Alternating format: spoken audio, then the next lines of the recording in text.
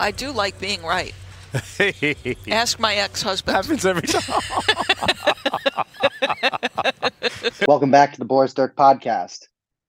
Tonight, it is a solo episode. Drew is unable to attend, but though I am unable to physically perform basketball, I am always physically able to talk basketball. So I wanted to quickly check in about a historic Game 7 between Sacramento and Golden State, and then the two other Game 1s from round 2 that we saw this weekend. But there's no place we can start besides Steph Curry's 50-point masterpiece in Game 7 of Kings Warriors. I think big picture perspective, where, to start from a bird's eye view, I immediately started thinking about what are the best games of Steph Curry's career and where does this rank among them. From a volume perspective, this is the most he's ever scored in a postseason game. So that automatically vaults it pretty high up the list. And then when you factor in the fact that it was in a Game 7 on the road, in a performance that if they had lost this game may have led to the end of their team as we knew it, that has to count for something from a narrative and big picture perspective. And then when you factor in the fact that no one else in the team from an offensive standpoint really had it going, that just adds even more to it. Clay had a horrible shooting night. He was 1 of 10 at one point. Poole didn't have anything going, and Coach Kerr kind of went away from him in the second half. Wiggins was able to get some things going defensively, but offensively, he was missing layups. He was missing threes. Steph was really the only one who had it going, and as a result, he took 38 shots, which it kind of reminds me of that Kawhi Leonard performance in Game 7 against the Sixers a few years ago, where he knew he was going to have to take upwards of 35 shots for them to win the game. That was the best offensive option, and he went out and did it.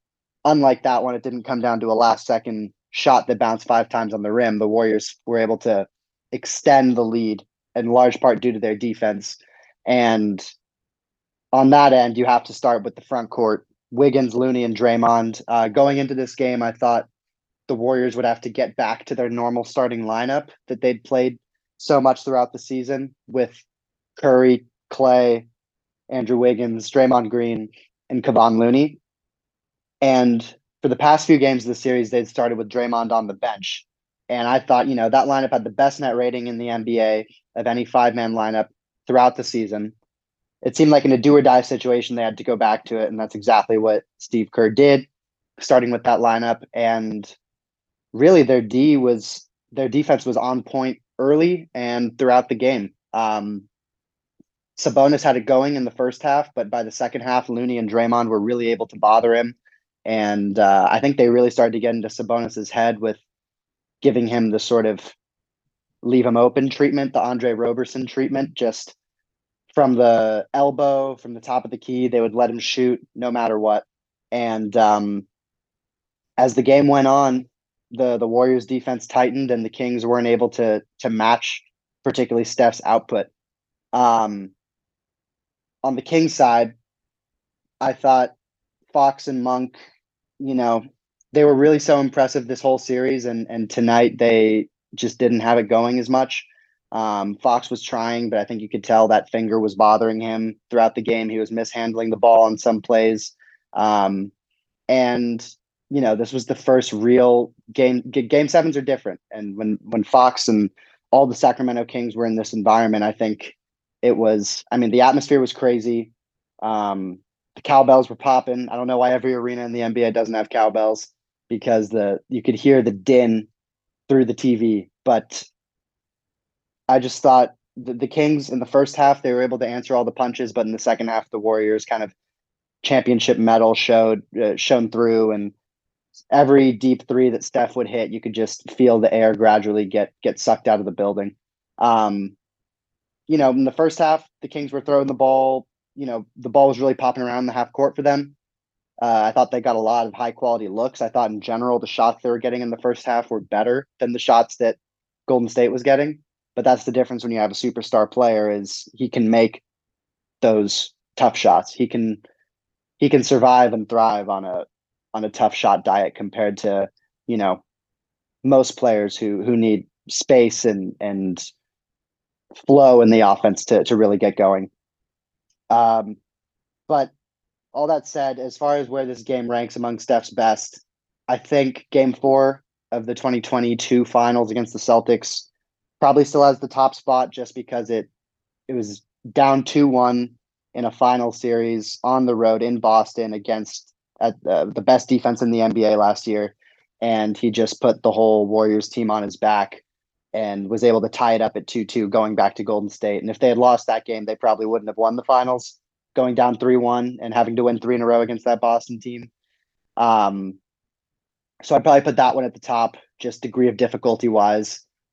Today, I think, is up there. I think the top 3 of his games are that Boston one, his 50 today, and then his Game 6 against the Rockets a few years ago, the game after KD got hurt and Steph had 0 points in the first half, I believe, and then 30 in the second half to knock out Houston in what may have been their best chance to get to the finals in those Harden Chris Paul years. So yeah, that's about it. The Warriors are moving on to the second round to play against the Lakers. That's going to be an incredible series.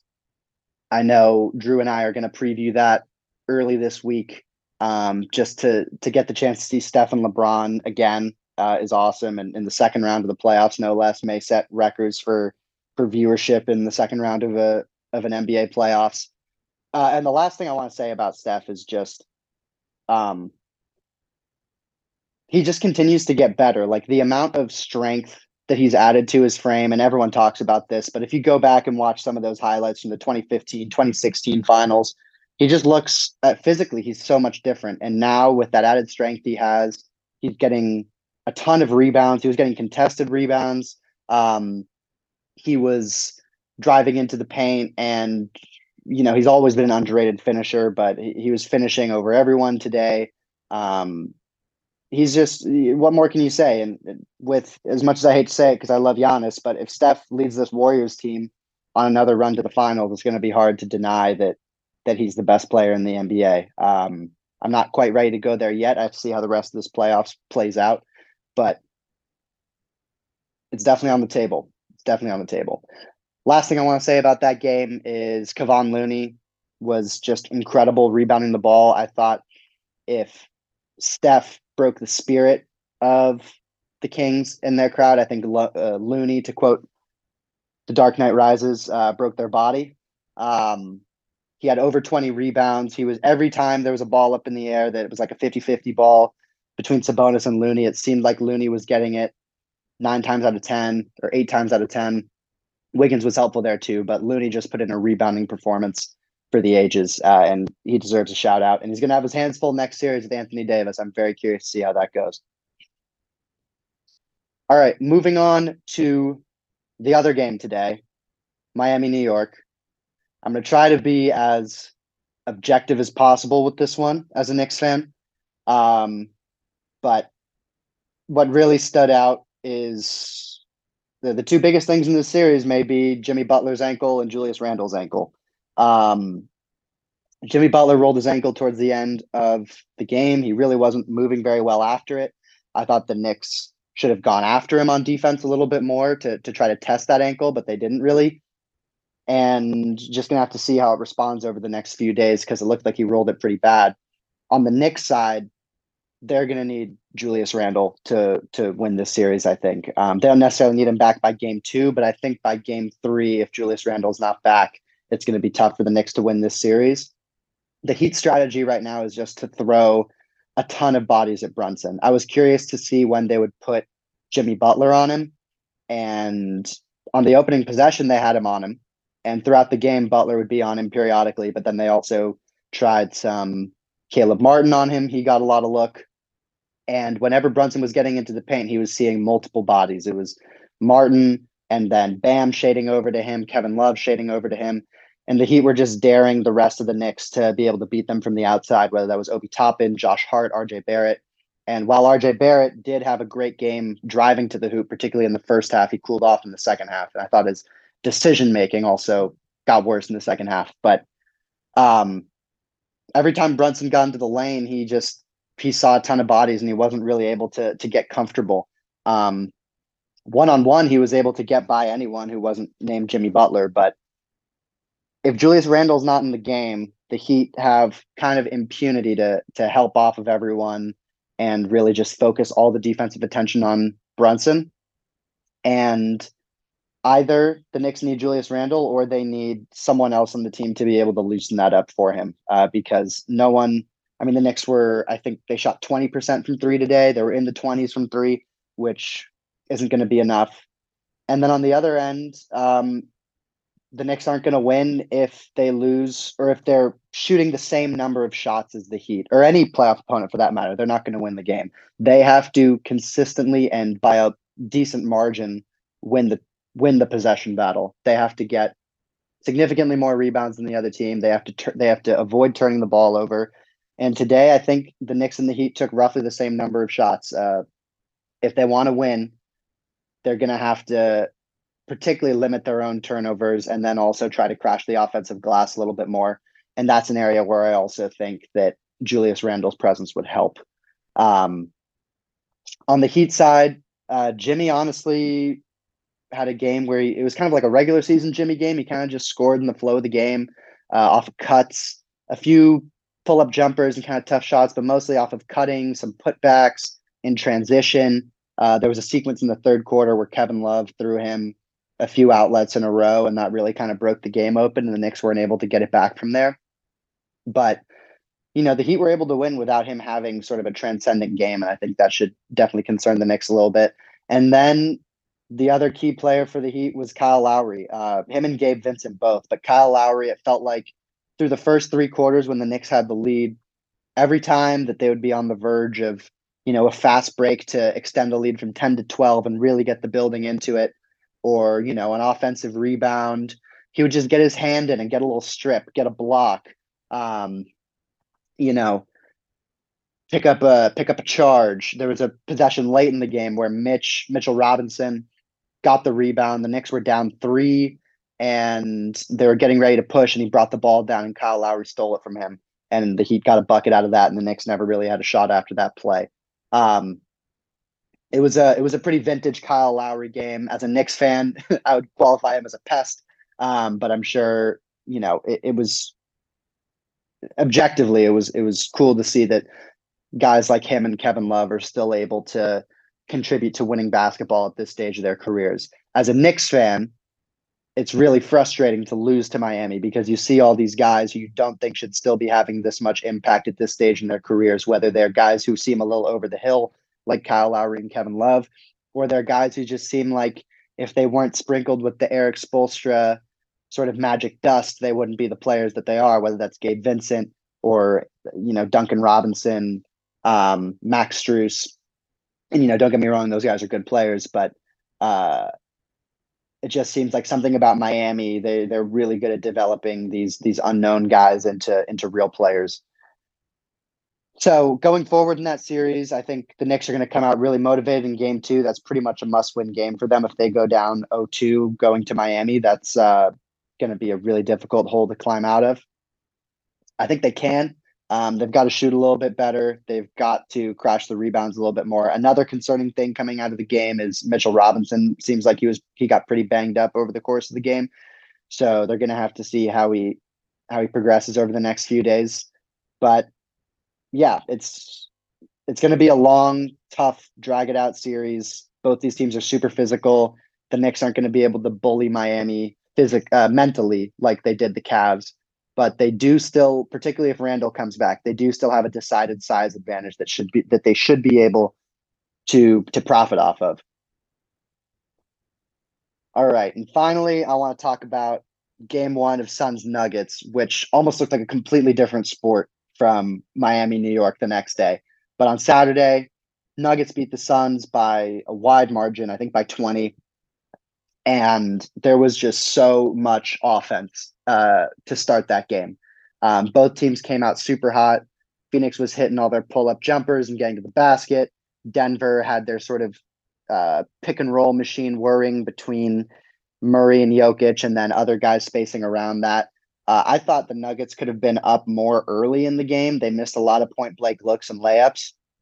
But as the game went on, they were really able to wear Phoenix down defensively. And their offense really just has no holes in it. Like you have the Jokic Murray pick and roll.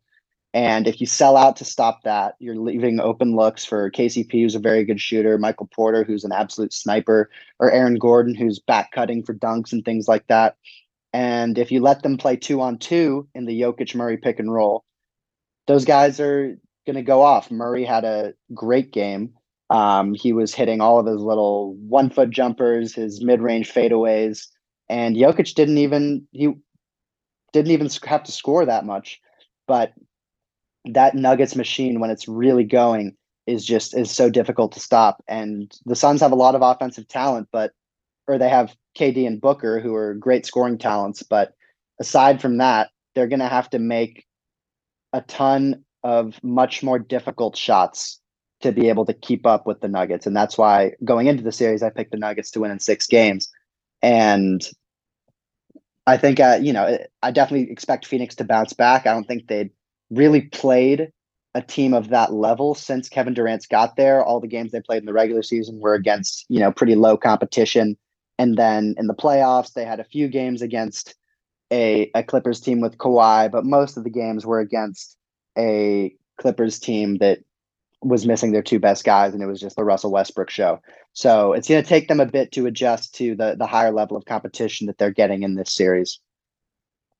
One thing that I thought was interesting rotationally was the Nuggets didn't use a backup center. They just played Aaron Gordon and Jeff Green basically as the bigs when Jokic was off the floor. And I think that's a good strategy. I don't think the Suns are equipped to really punish that. And as the series goes on, Jokic is going to play huge minutes. I thought it was pretty big that Denver was able to increase the margin that they were up with Jokic out. Aaron Gordon, I thought, had a fantastic game. He was, getting cuts, playing pretty good defense on KD, I thought, and he didn't miss a shot for the first few quarters. I think he started like 7 of 7 or 8 for 8.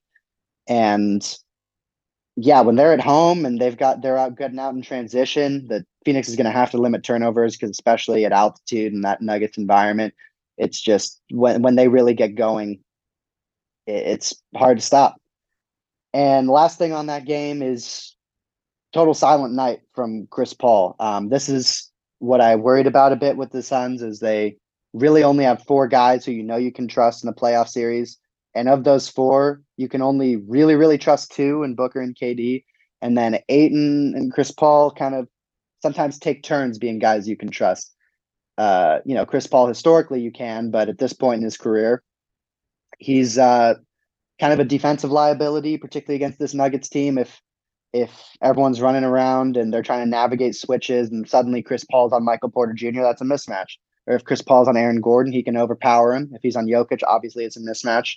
And even against Jamal Murray, he doesn't quite have the foot speed that he had early in his career to be able to keep up with him and really bother him. So I'm going to be curious to see how CP does in the series. He's going to have to get going offensively because I think defensively he's just kind of drawing dead. But it's going to be a tough matchup for Phoenix to be able to keep up, and it's going to come down to can KD and Booker be sort of transcendent superstars in the way that we've seen them be before. So that's about it. I'm going to cut it off there. I'll be back with Drew early this week to talk about round 2, maybe give our picks for the series that are coming up. And yeah, peace everyone.